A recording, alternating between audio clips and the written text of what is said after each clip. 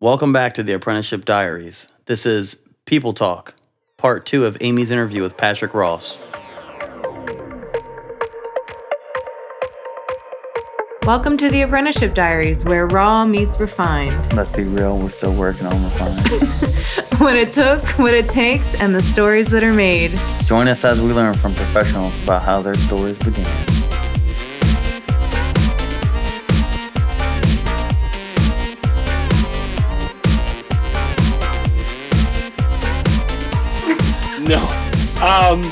No. So the experience was, it was a small shop, and I think I was the only one tattooing. I remember Josie, my mentor, kind of like peeking over and being like, okay, cool. All right, do this, do that. But for the most part, just being supportive, just like, hey, you're doing good. You're doing great. Looks awesome. I remember shaking, just so nervous. And again, that's why I often, with my apprentices, want them to work on themselves again. Like, if you're going to shake and do all this stuff, you're going to rather do it on yourself and start to gain that confidence than seeing it on somebody else, because that's going to drive you nuts. Like knowing that it's permanent and still walking around, and you're going to have that anyway. So you might as well give your first couple on you and get it out of the way. Yeah. My friends revel in my apprentice work. They love showing it to me. It's like, oh, I can fix that. Like, no. Yeah. Oh, this piece of shit's going to be here forever. It's like, oh, you guys are the worst. But. Well, that's something else to focus on too, right? Because, they're collecting it for different reasons. Mm-hmm. Like, and that's the thing, is that like, you're shaking because in your head, you're not going to be perfect, or you're not what you should be. Mm-hmm. But if you had any idea, kind of what the other person was kind of submitting themselves to, which now I do, because I make a point of being a first tattoo for a lot of apprentices, and letting them use my skin, because for me, it's a really good thing to say, I know what you're going to be, and I want the first. Right. I know that you are going to be fucking amazing. And I want that collector item on me first. Nice. Because I want to say, I got so-and-so's first piece. Yeah. You see that, motherfucker? Like, that's a thing. It's the rookie card of tattoo artists. Yeah. I got that rookie card. I got that first, that first year. Can you imagine? Like, now I see it as like, I'm a part of that person's story. Like I want to be that, like you said, that rookie card. And I think it gives a level of confidence too, to that person. And they're, same thing. They're shaken, they're upset. They're like, this isn't going to be good. I'm like, well, it's not going to be that bad either. Right. Because you're doing it on me, and I know what I should feel. And I know what is going to happen. And I know how bad you're going to have to fuck up before I got to tell you to stop. And let me tell you, none of that is in my head, because we have done what we have to do here. And I know it's going to be fine. And we're both going to learn in this about each other's strengths and weaknesses. And it's going to be great. So but that's what I do now. I did have my first apprentice, that she's now a tattoo artist. I did have her tattoo herself, her second tattoo, which she found very humbling. and I will agree. I think it's something that, we go back and forth. She was like, I don't think that was a good move. And I was like, but now she likes the tattoo. So I'm like, well, how is it a bad move? Like, right. Yeah. I think she learned that like, that thing that not all tattoos have to be awesome, right? To be honored and to be a gem, that there's something in them that makes them that collector item, that moment that's really, really cool. And so if that's something that I could give people who are aspiring, it's like, dude, same thing. I have friends that will never let me cut their hair again because they submitted themselves. But they are like, dude, you can cut a head of hair now, and it's probably because you whacked off mine. There's still that jab they can take. And I'm like, you fucking knew what you were getting into. Like, come on now. Why would you think I know what I was doing? Again, that shit's on you, man. It's on you, man. But no, you're right. You're right. Like it's for an artist. I had somebody say, well, what if, at your funeral, or not your funeral, your deathbed, everybody rolled in and like, it was all the people that you had ever tattooed. I was like, oh, please God, don't do that to me. Because you're leaving me on my deathbed with no agency and I got to look at artwork that I can't change.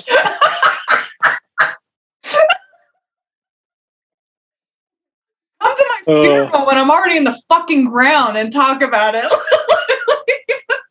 And there'd be that one person that shows up and is just like, they never did finish this tattoo. It's like, oh. I'd be like, motherfucker, you sat on that shit for years. It ain't my fault. Every time we talked, I got to finish my tattoo. Yeah. Yeah. I know, right? Or all the tattooers would be like, I wanted to get a tattoo by you, but it never happened. Like we always talk about we're going to tattoo each other and then it just never happens. I mean, it's all good though. I think most of us are ADD as a motherfucker. So like, oh yeah, it's a thing. I think, yeah. If finishing things or not being able to finish things is a marker of ADHD, I feel like I've got part of it because I get so excited when I start drawing something and I'll get like through the sketch and the resketch and the resketch. And then like the shading maybe. And then I know it's like, it needs color and background and all their stuff. And it's just like, and move on, Yep. You've been, explored enough. Yep.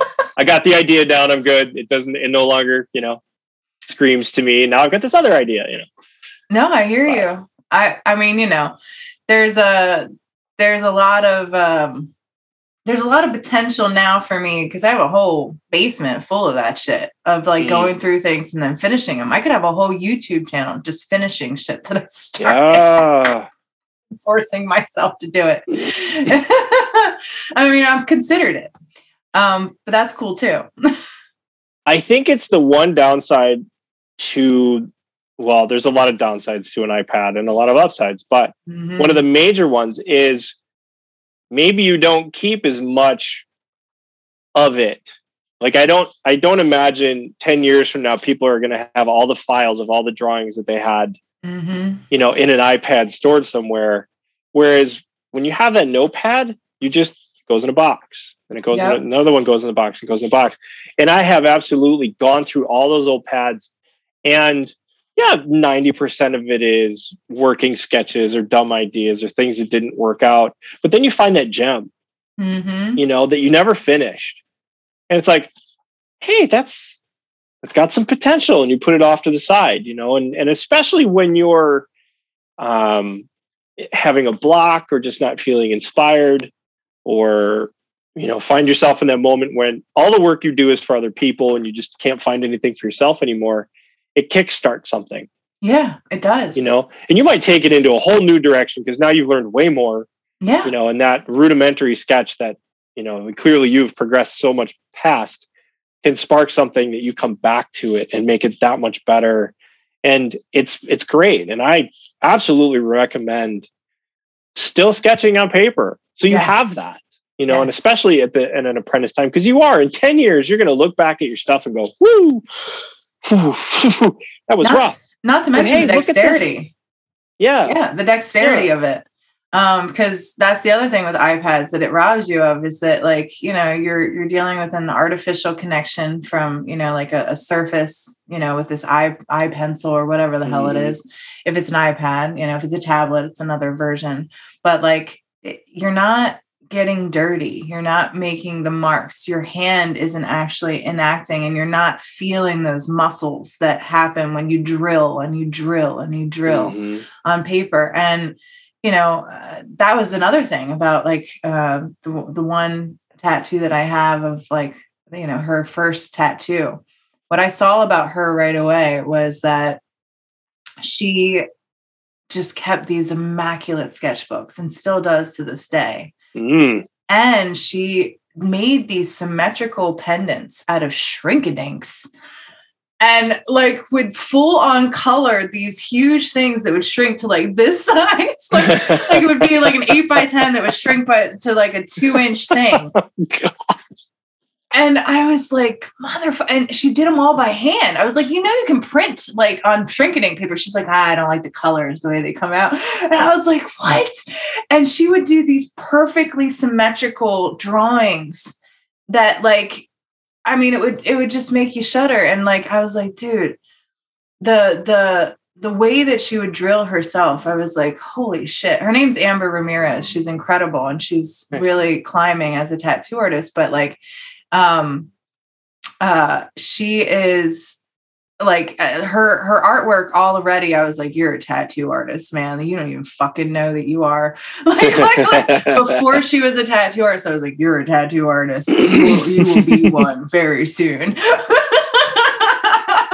But yeah, like that's the kind of thing. Well, so you went through like normal walk-in shop, got your teeth into like probably the gauntlet of things, everything. Oh yeah. Yeah.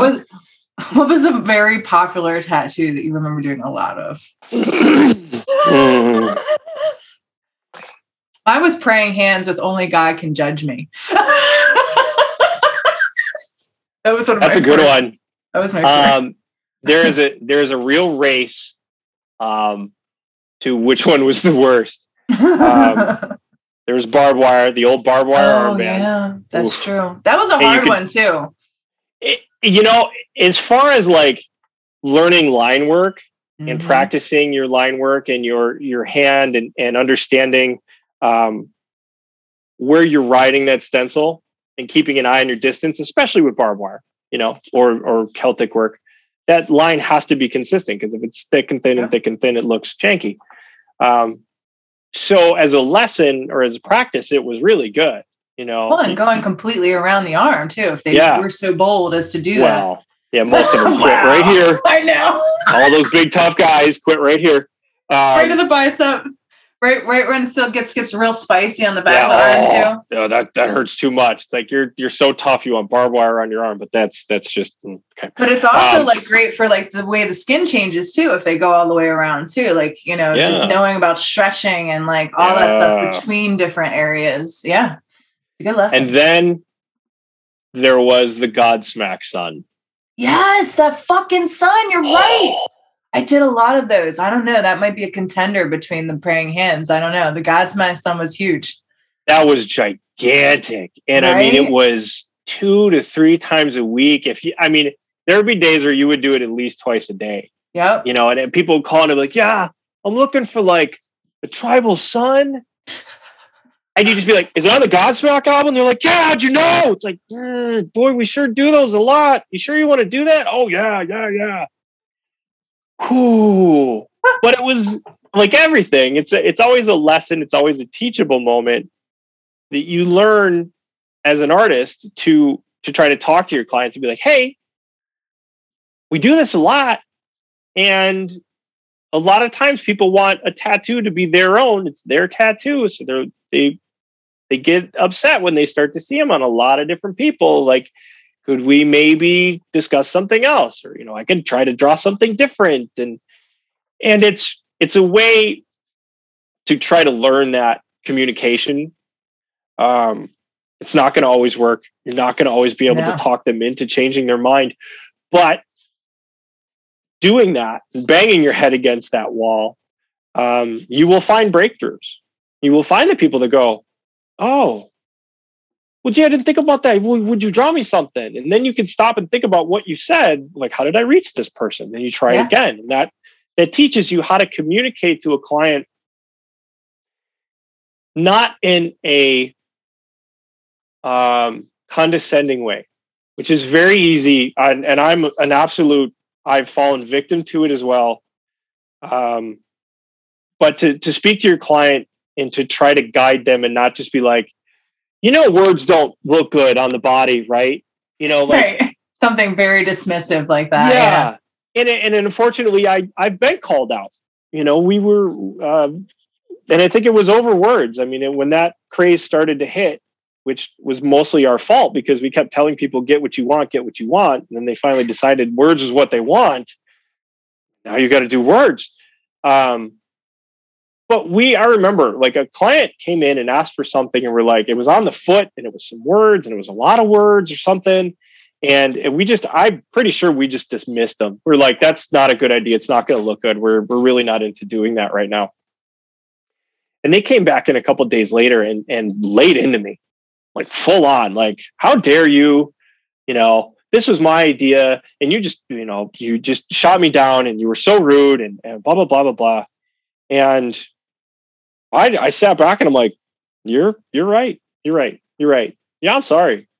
That's not that. It was never how I wanted to be as a tattoo shop. I always wanted to kill people with kindness. I wanted people to come in and feel comfortable and be like, hey, those guys are super nice. Like, because you hear time and time again, you walk into a shop and they look at you like you're bothering them, and who wants to go to that place and sit for 4 hours and get tattooed?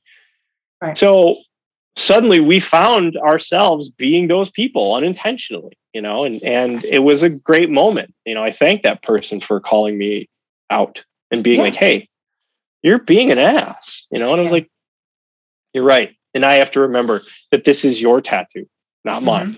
Right. And I need to try to guide you as best I can, but also remember that like, this is important to you, not me. My job is to make it good, right? Not make it look like something I want.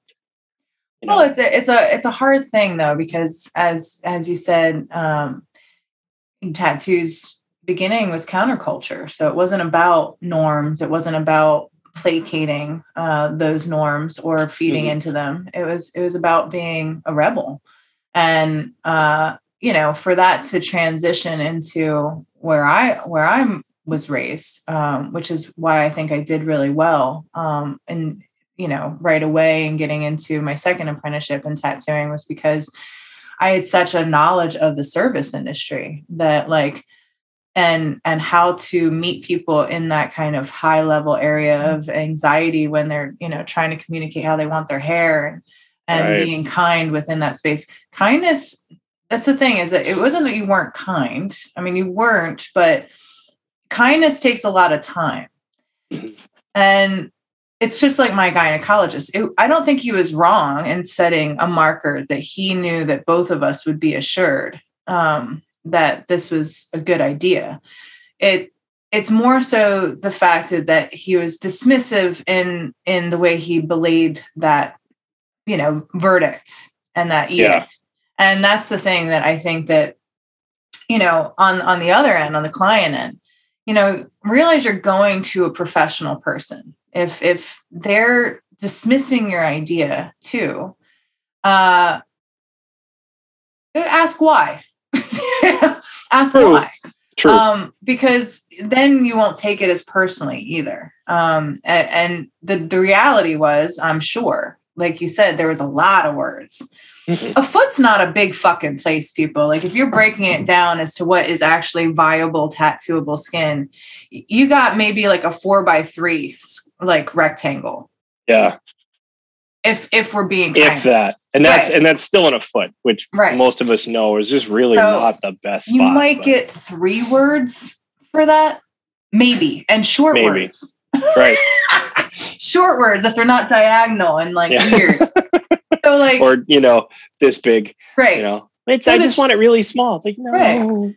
So the truth is that it's one and the other. Like, were you advising her correctly for what she was asking? Yeah, but was the delivery and the tact off? Yes, again. Yeah. So there's a 2-point reflection and communication with that of like, in the service industry, we always try to like, we think about like, don't take it personally, never assume, always ask questions. Yep. Never say no, always look at, this is like, okay, well, we can't do that, but we can do this, so those are just things that you learn though, but you don't learn them if you don't grow up in the service industry, which is why I said, if you get in a corporate America job, hang on to those like nuggets that you get there, because they do, they have HR teams. They have people that are about having massive groups of people interact to a similar end, and they're all able to get along. I mean, maybe not the best, but they're able to get along and do these things, and they know how to keep that order. So, those kind of things you can pick up are really great. But yeah, you're right. Like it in the beginning of our life, it was, I remember it. It wasn't, I got aggressively like came at by a couple of the tattoo artists that I called out for like showing up after their client. Like, they're like, how fucking dare you call me out like that? Like, and they like went at me in front of people. I was like, I don't even know what fucking world I'm in right now. Like coming from a place where you get there, everything is like, if you're not 15 minutes early, you're late kind of deal, like that kind of regiment, and how you better be dressed to impress, smelling good, looking good, everything, to like, don't you dare fucking rat me out and tell me how to do my business. I was like, whoa, like, this is crazy. That's tough. Yeah. I have this, I'm in the same boat that you are though. Like but I've also had the privilege of running a shop and working with other artists and being like, guys, you can't show up late. Yeah. It's because that makes us look bad. It makes you look bad. It makes the shop look bad. And this is a service that we have the privilege of giving people, and you can lose that if people are like, well, he doesn't show and he's late and then he takes forever and then he doesn't get it done. He takes like 15 smoke breaks, like all that stuff starts adding up. And it's like the first thing you can do for that first impression is to be on time and to be ready to go. You could still be doing another tattoo. Even that, I guess it's different from showing up late, but if it's like, hey, I see you, I got your sketch, I'll be there in 15 minutes. Yeah. Instead of like, well, they're in the waiting room. I need to get this done. I'm not going to say anything. Head down, doing your work. I'll get there when I get there. It's like, yes, they are coming to you for your art, but they're also coming to you for that customer service. And you don't have to be like over the top with it, but just recognize, or just not recognizing, but just to basically acknowledging someone goes so far. Like it does more than almost anything else. Like you can come out and give them coffee or water, after you're 15 minutes late, and you're still better off being on time than giving them water, or, buying them a soda or something. Absolutely. It's important. That being said, do you call them out in front of another client? Yeah. No, that's on the back channels. The answer to that question is no. You don't do that. No. My whole illustration of that is just like, going from what I understand to be like really high professionalism to, I shouldn't have said what I said, and I shouldn't have done that in front of a client, and that did warrant a backlash on my end. So I did do something wrong too. But within that incident, this is how it went down. I'll break it down just for our listeners. It didn't happen exactly like that. They showed up late. Before they showed up late, this client was sitting there commiserating with me as the front end person who was doing all of the, all the things you do as an apprentice. And they're like, yeah, he's always late. And I was like, yep, it's a thing. It's definitely a thing. And so we were actively talking about it. And I was like, in my profession, like that would just be inexcusable. Like that would not be something that is at all allowed. Right. And he's like, it's just kind of what I predict of this person. It's kind of become the thing. And I was like, okay, well, if that's what you're into, man, and that's what you're fine with, that's cool. Then I got dogged out by the artist because it got back to him that I had said these things. Right. And I got accosted because I was the little shit apprentice who should have never, ever, ever questioned anything. Like, so that's how it went down. So it wasn't exactly, but I suffered from foot and mouth syndrome, and just things fly that shouldn't fly. And I'm sorry to anybody that I've offended or hurt by my just errant tongue. Yeah. I goes crazy. I have definitely done myself in by talking too much as well, just trying to identify with people or tell stories, and have come back and gone, why did I tell them that? Why did I do that? No, now they're really mad at me. Like, yeah. At this point, I'm just like, I can't win them all. It's fine. And honestly, the worst part about that is you were so right. Like, that's, and I think for that person calling you out, there has to be a certain amount of shame to them that then made them angry because they feel shameful and they know they did wrong. And, you know, it's always hard to focus on yourself and blame yourself. So why don't I go kick the apprentice, you know? Yeah. So, I mean, there's so much compassion. 100% deserved either, you know? No, well, but in retrospect, I have a lot of,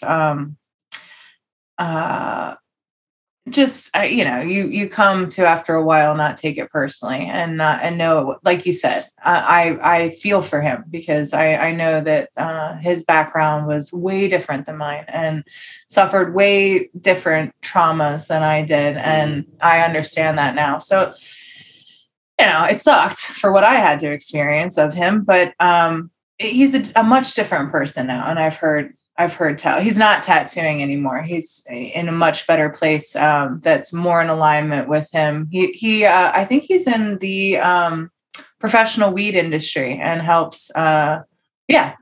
Totally better for him. Cool. Yeah. So, he was somebody I'm like, you might need pot to function.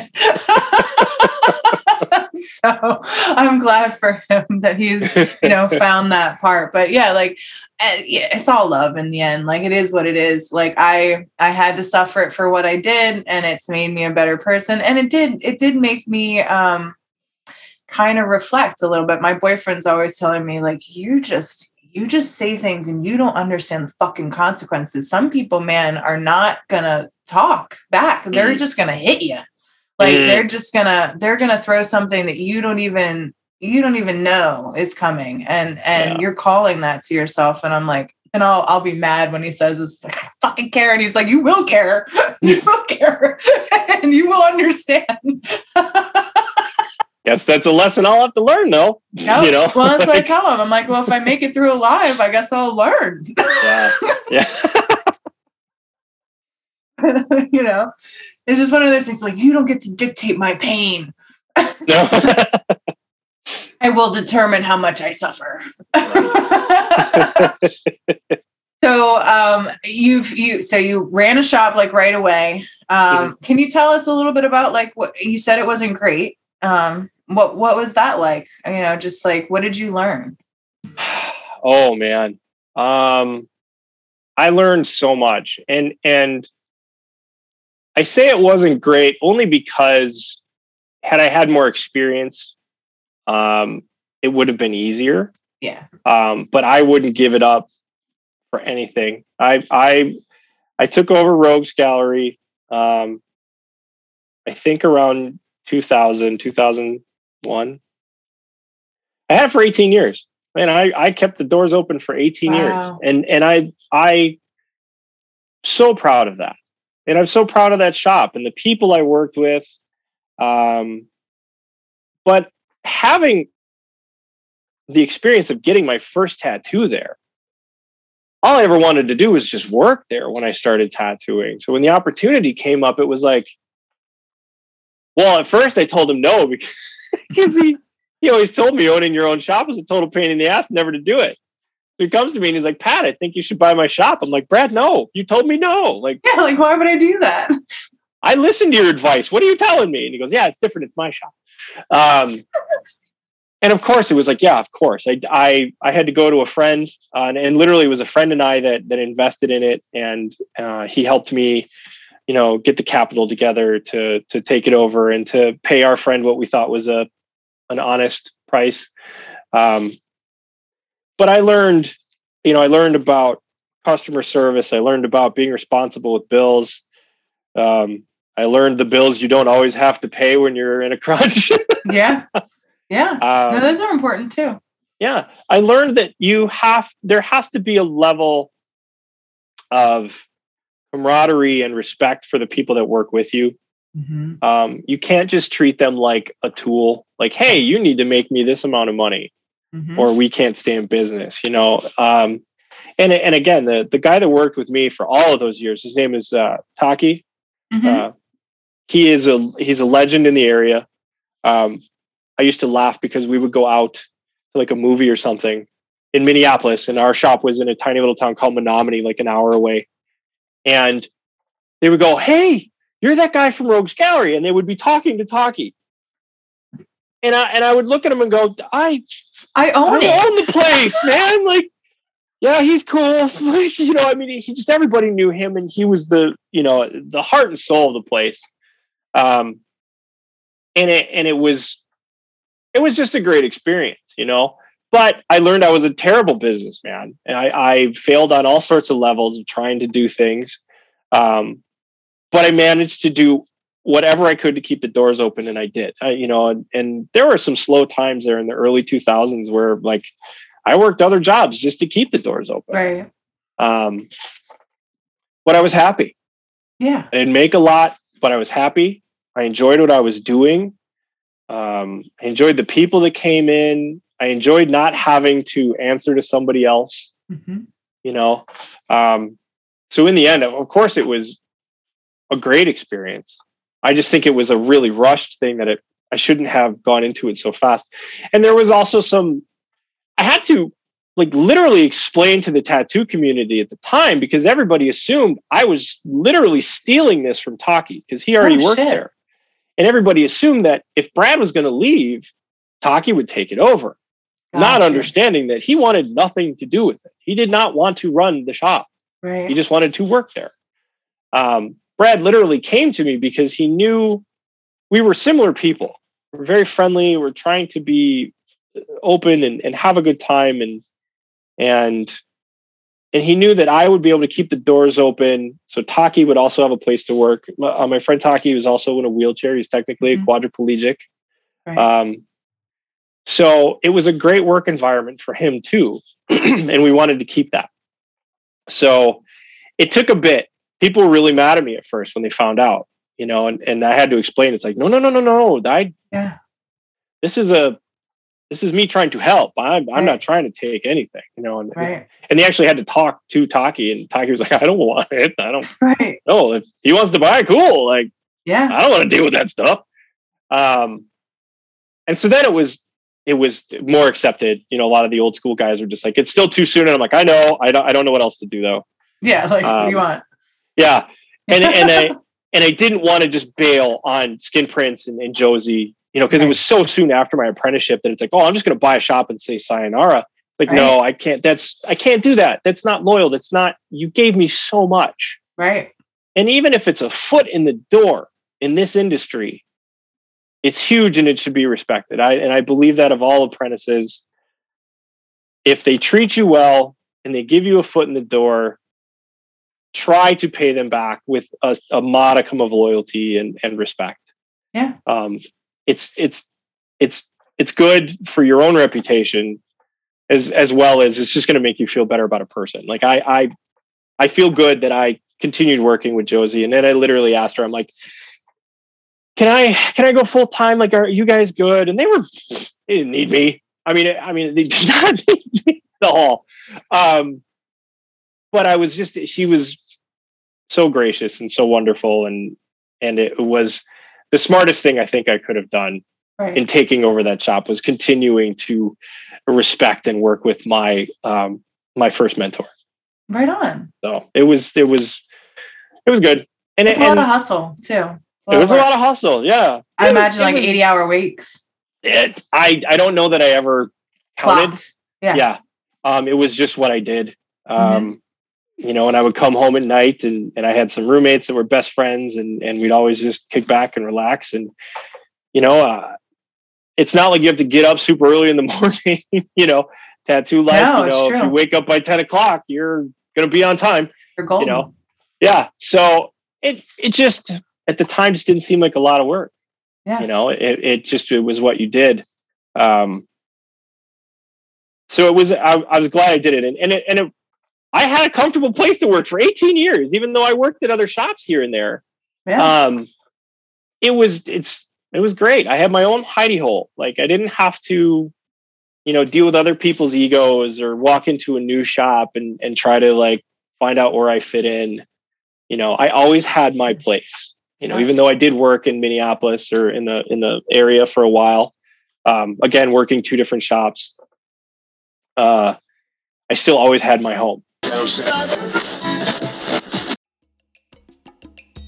Some exciting news, Diary listeners. We actually got a wonderful promotional code from Reinventing the Tattoo recently, and we're happy to share this with you. It's 10% off on a subscription to Reinventing the Tattoo. And if you don't know about this wonderful, wonderful service, it's continuing education for working professionals, very geared around tattooers. But I would venture to say that if you are looking to improve your art skills and have regular momentum to your creativity and to your own professional education, I can't recommend it enough. One of the prime people that you will be critiqued by and helped with and draw with and all of that good stuff is Guy Aitchison. And if you don't know about him, you probably should. He is a very, very pivotal person in our industry. I joined them for one exercise. I did a color study. Rico sat there and watched me the other night do a color study exercise with Guy and company, and it was amazing. I was flexing all kinds of muscles. It's just all around if you want to improve your art skills. I can't see a better way than hanging out with a lot of professional artists and seeing the kind of work that they do and the kind of exercises they work on all the time. It's www.reinventingthetattoo.com/The Apprenticeship Diaries. So again, that's www.reinventingthetattoo.com/The Apprenticeship Diaries. And that's going to save you 10% on your subscription. Go check it out, folks.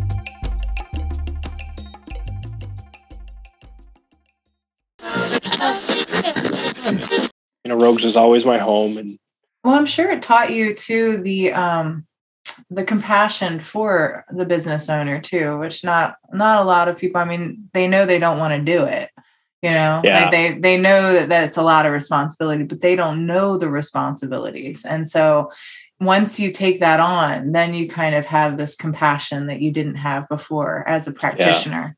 And I grew up with that. I've never owned my own business, but my parents have. So I grew up understanding that side of it. And I was like, I don't know if I want to do this. Now I'm just such a fucking, hard to lead person that I have to have my own place because I don't listen to anybody else. I do. I think for me, I would ideally, if I were to do anything at this point, I'd love to partner with somebody or get like 3 people involved in something. I think a trifecta is good because you've got a tiebreaker always, and you can always get me and be like, you're outvoted, man. Like what do you want? And then I'll be like, yeah, you're right. There might be something to what you're saying. We can at least try that. But like, I need a challenge on those things. And on my own, I'm kind of like you. I like having the camaraderie. I love learning as I go. Total student of life kind of thing. Like I can't say that I am a great business person either because I love people too much. I'm kind of more addicted to people than I am the dollar. And, so that's not a good thing when you want to be a business person. It's a great manager though. It's a great it's a great HR person. It's a great therapist or whatever, practitioner. But as far as like a business person, I need somebody to kind of slap me with some cold numbers every once in a while. found it hard too that like you give of yourself, the whole day to your clients, your art, your ear, your own emotional stability sometimes, when they start to sort of trauma dump on you. That when you get to the end of the day and it's time to do the numbers, there's nothing you don't want left. to do it. You're like, I'll do that tomorrow. I don't have the time. I got to go home and rest. And yeah, there are special unicorns out there that can do both. And good for you, man. That's amazing. But if you can't, get a business manager, get a partner, get have somebody to help you with the numbers or to keep you on track with the numbers, to give you a certain amount of accountability and be like, hey, did you balance everything out? Did you put all the stuff where it needs to be? Did you get your, bills paid? Did you get your QuickBooks updated? Like whatever, thing needs to be, instead of, did you take that bill and throw it in a box? Right. Exactly. Well, I mean, it's like you said, it's not only that, but I really do feel like it's like, cause I'm good at both math and art as well, but I have found that there's a real thing called tattoo brain where like your brain is switched to that one side of thinking so long that just doing basic math is just like there's nothing there. There's no juice for it. Like you've got to completely switch like a section of your brain and start thinking in a different way.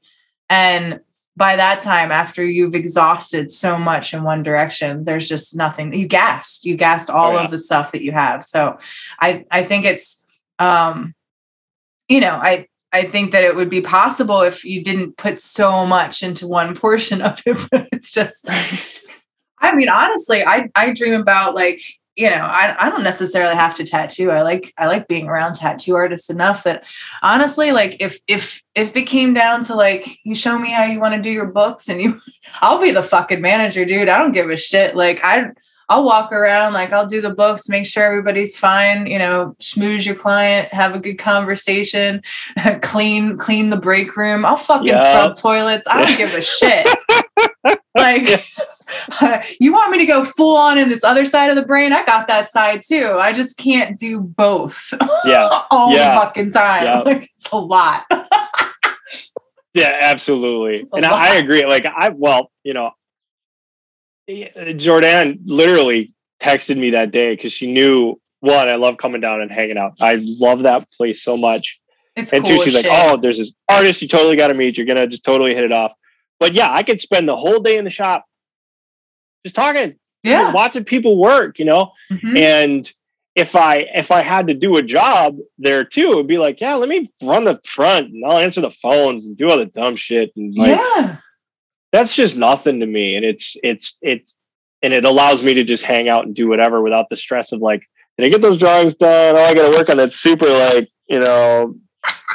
fussy client that, never sits still, all that's gone. And I get all the plus. I get the camaraderie, I get the art, and I can be useful. Yeah.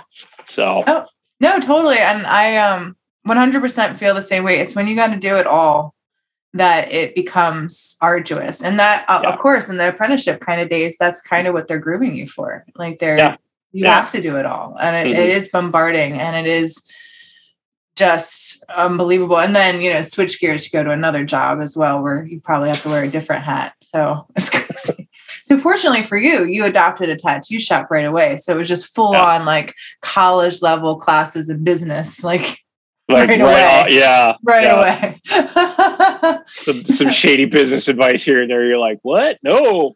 Oh, yeah. I don't think I'm going to do that. What do you mean I don't have to pay Xcel Energy in the middle of winter? They won't shut me off? What? Do you think that Taki gave you a lot of advice from his place? Like, do you think that he really helped shape you as a business owner too? Do you think that was part of it? As a business owner, no. As a tattoo artist, yes. Okay. I learned so much from him. And he's one of those like really infuriating dudes that can immediately draw something. I mean, it's like, oh, hey, dude, could you draw me like a monkey with a football head with a spear, and he'll just be like, oh yeah, sure. 10 minutes later, it's done. And I'm in the back, like trying to do the same thing. And I've erased like 15 times. And like 3 hours later, I'll be like, hey, look at that. And it won't be anywhere near as good as his, you know? And I hated him so much because he was so good. Yeah.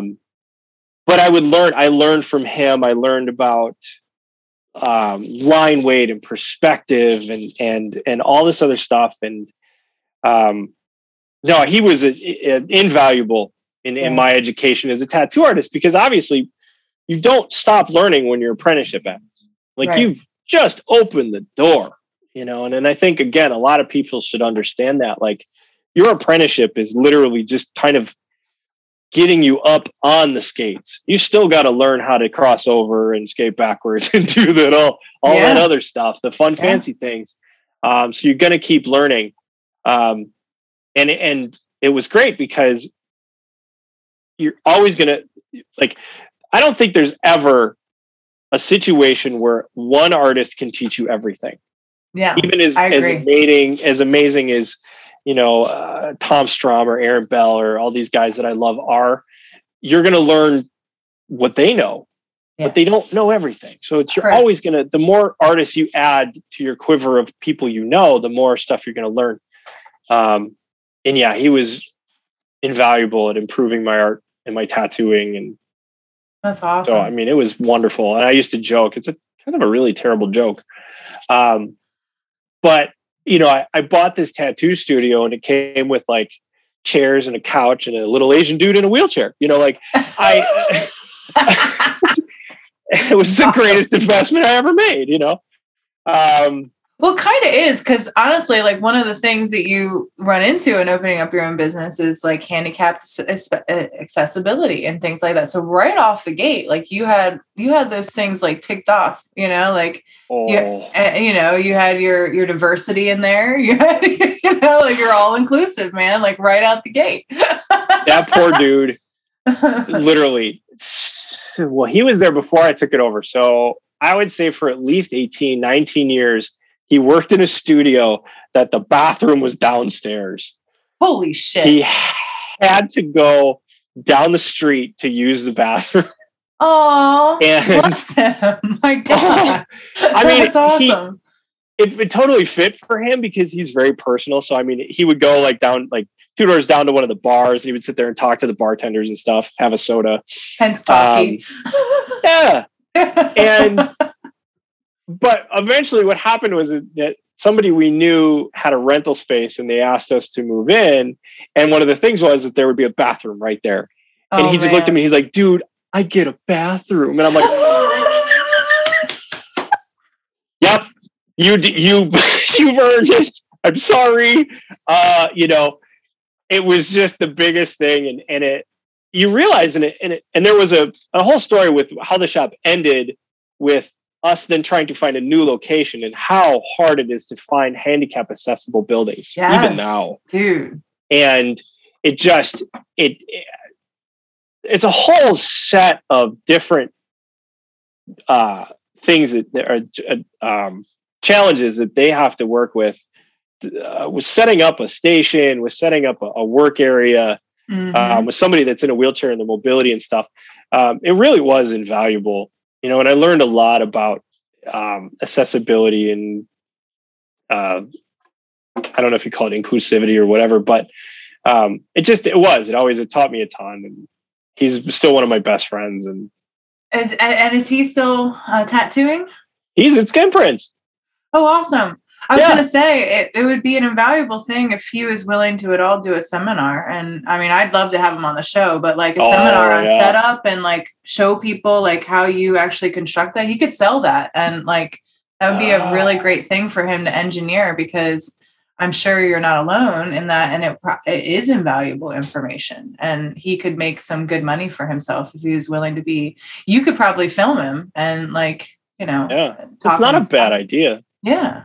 Because I mean, as far as a job goes, being able to tattoo, a wheelchair it's a hindrance, but it's not impossible. No, and it was a great job for him. And there's some accommodations that have to be made, but they're relatively small in the scheme of that kind of, being able to support yourself that well. Mm-hmm.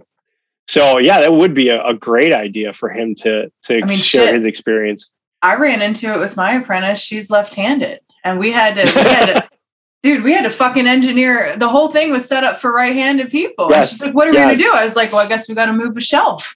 And she's like, we can do that. I'm like, fuck yeah, man. Yeah. I got my spackling putty right here. We'll just cover up those holes and move that bitch right on over. We'll fix it. Yeah. She was like, okay. I was like, what are they going to do? Like, no, you have to like tattoo, completely illogically. I'm like, no, we're going to move a shelf. Yeah. Like reaching over because everything's set up for right-handed people. Yeah. I was like, we're going to hack this so it's more comfortable for you, whatever we're going to do. And she was like, okay. And I was like, what? They can put it back. Right. Yeah. It was really cute, but that was a factor, like when you're dealing with somebody who their whole life they've moved through the things they just wrote, or what, I can't even do it. Like they're writing like this. And so their hand is like smudging through. Always smudging. Yeah. Like I don't know what that's like, but they do. And they probably have a very particular way of writing because of it and doing a whole bunch of shit. So yeah, just in that's not even like, you can buy left-handed shears. You can buy left-handed, like that's a thing. It's something as a right-handed person, you don't think about very much until you're confronted with that. And I'm like thinking about it. I'm like, how do I reverse my entire setup? Yeah. Like, it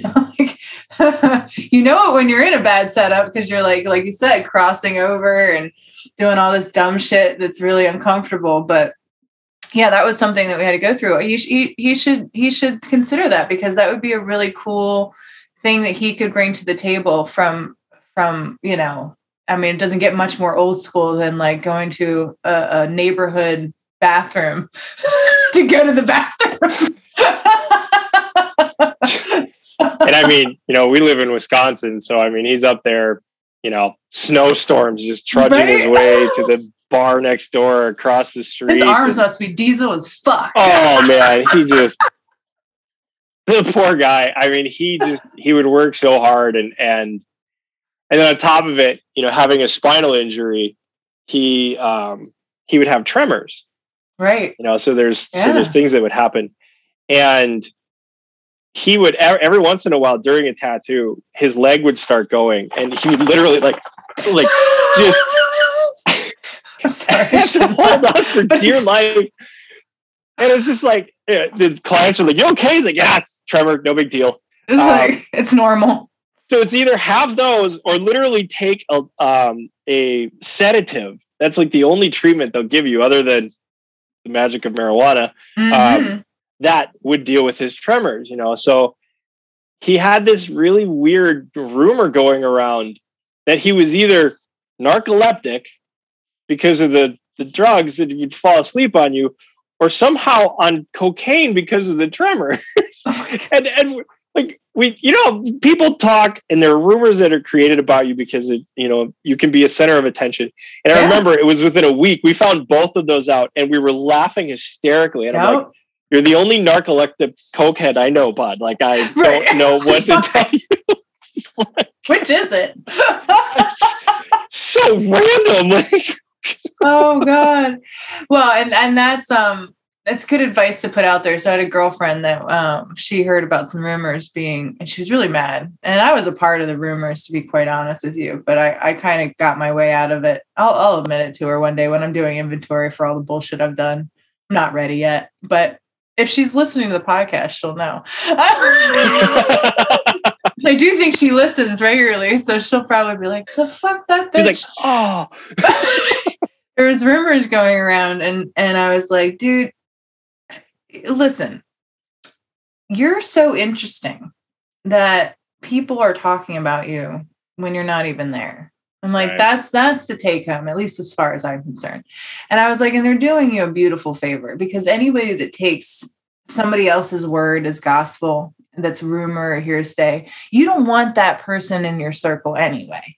No. So fuck them. Fuck them. If they're not willing to be in your inner circle, despite all the things that they may or may not have heard from you, and at the very least get their own opinion of you, from what they encounter, they're not worth your time.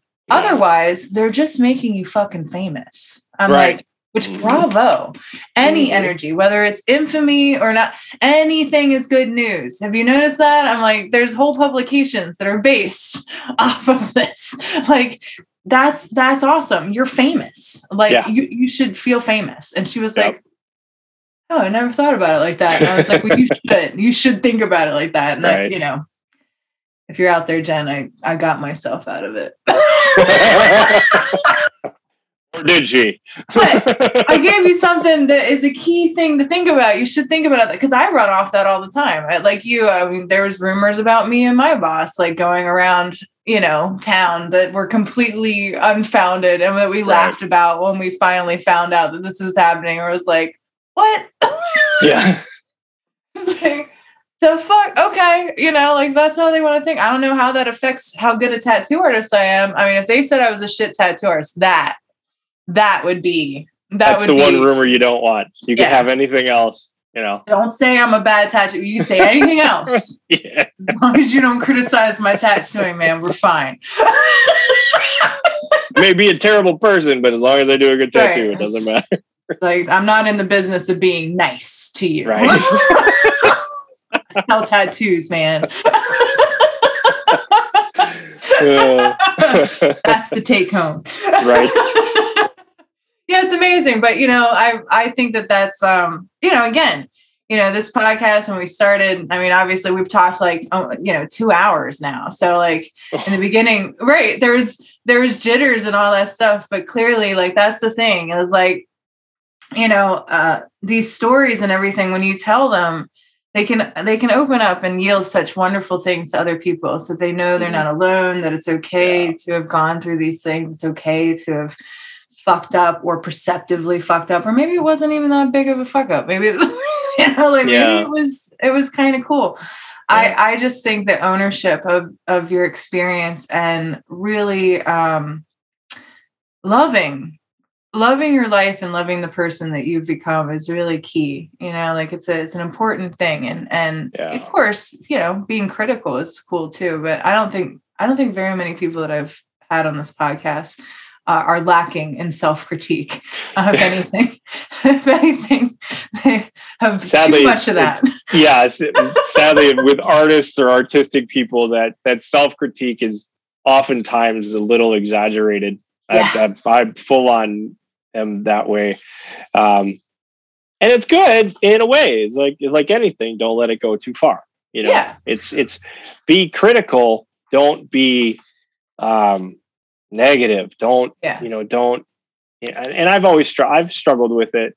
You know, talking to Matt, the apprentice at Weird Inc., and they're doing that seminar, and the way he was going over things, it's like, wow, could I have used that 10 years ago? Right. You know, when you have those moments where you're like, I'm a fraud, like somebody's going to figure it out one day and realize I don't know what I'm doing and I'm terrible. And you let all that weigh down on you, and it's wrong. It's just wrong.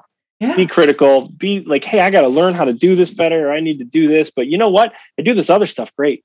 And people like me. People keep coming back. Like I've had clients that have come back for decades and they bring their kids now. And it's like, you didn't get that because you sucked. Yeah. You know, you got that because you earned their trust and their confidence, and you don't do that by being bad. No. You know, so remember that, you know, and unfortunately it's my wife that's hitting me with that, like, you know, reminding me. So if you can't do it yourself, find somebody that'll do it for you, I guess. Be like, no, shut up. Totally. You know? Yeah. Totally. My boyfriend's like that now. He's always like, you're the best tattoo artist. I'm like, fuck no. I'm like, you need to look at a lot more tattoo art before you can say that. It's like, the first words out of your mouth are like, you don't know what you're talking about. Fuck. You know. I'm like, dude, I follow about as many people as follow me. And that's how much tattoo art that I look at. And I'm just like, no, man, I am not the best. But thank you.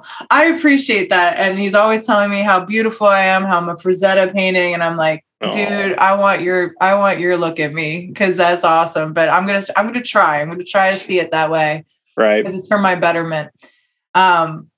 And it is something, just mentioning Matt Black is what he goes by, I think on Instagram, but they've started a self-deprecating punishment for him, which is that he has to say something.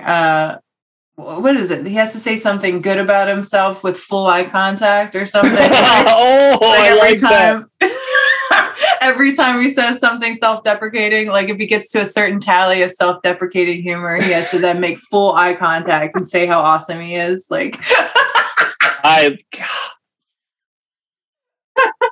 love that. Beautiful. It's just reason 533 why I just think that shop is wonderful. Right? I mean, I can't tell you how much I had such a great time at Weird Ink. It was such an amazing. I knew it would be. Be from the minute I saw that Incromancy project. I was like, these are some cool fucking people.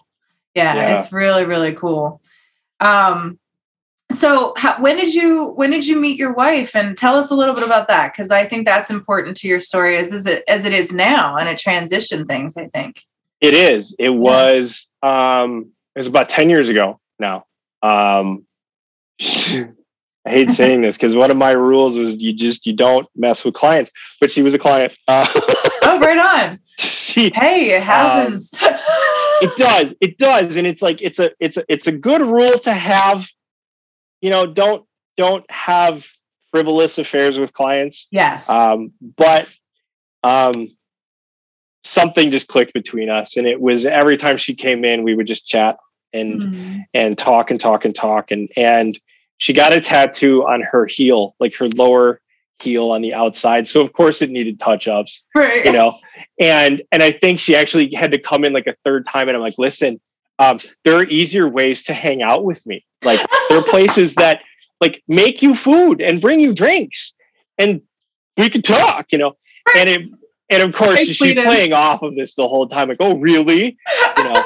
And yeah, I mean, it was from the first date to now, like we don't spend much time apart, and she is the absolute balance to me. When I'm freaking out and not dealing with something, she is calm, cool, and collected. That's when awesome. She's freaking out and not dealing with something, I'm usually also freaking out. No, we try to have that balance. Yeah. That's a good balance. She's just amazing. And she came along at the right time where I wasn't grinding anymore. I was able to focus. I was relaxed and more mature because unfortunately boys have a tendency to take a while, and I mean, this girl did too. The gig doesn't help. I mean, no. it doesn't. If you have any sort of inclination towards like a Peter Pan syndrome, being a tattoo artist is just about the worst job you can have, Yeah, I think it's perfect. It just reinforces it. Yeah. Oh yeah. I mean, you will find the Lost Boys. Yeah.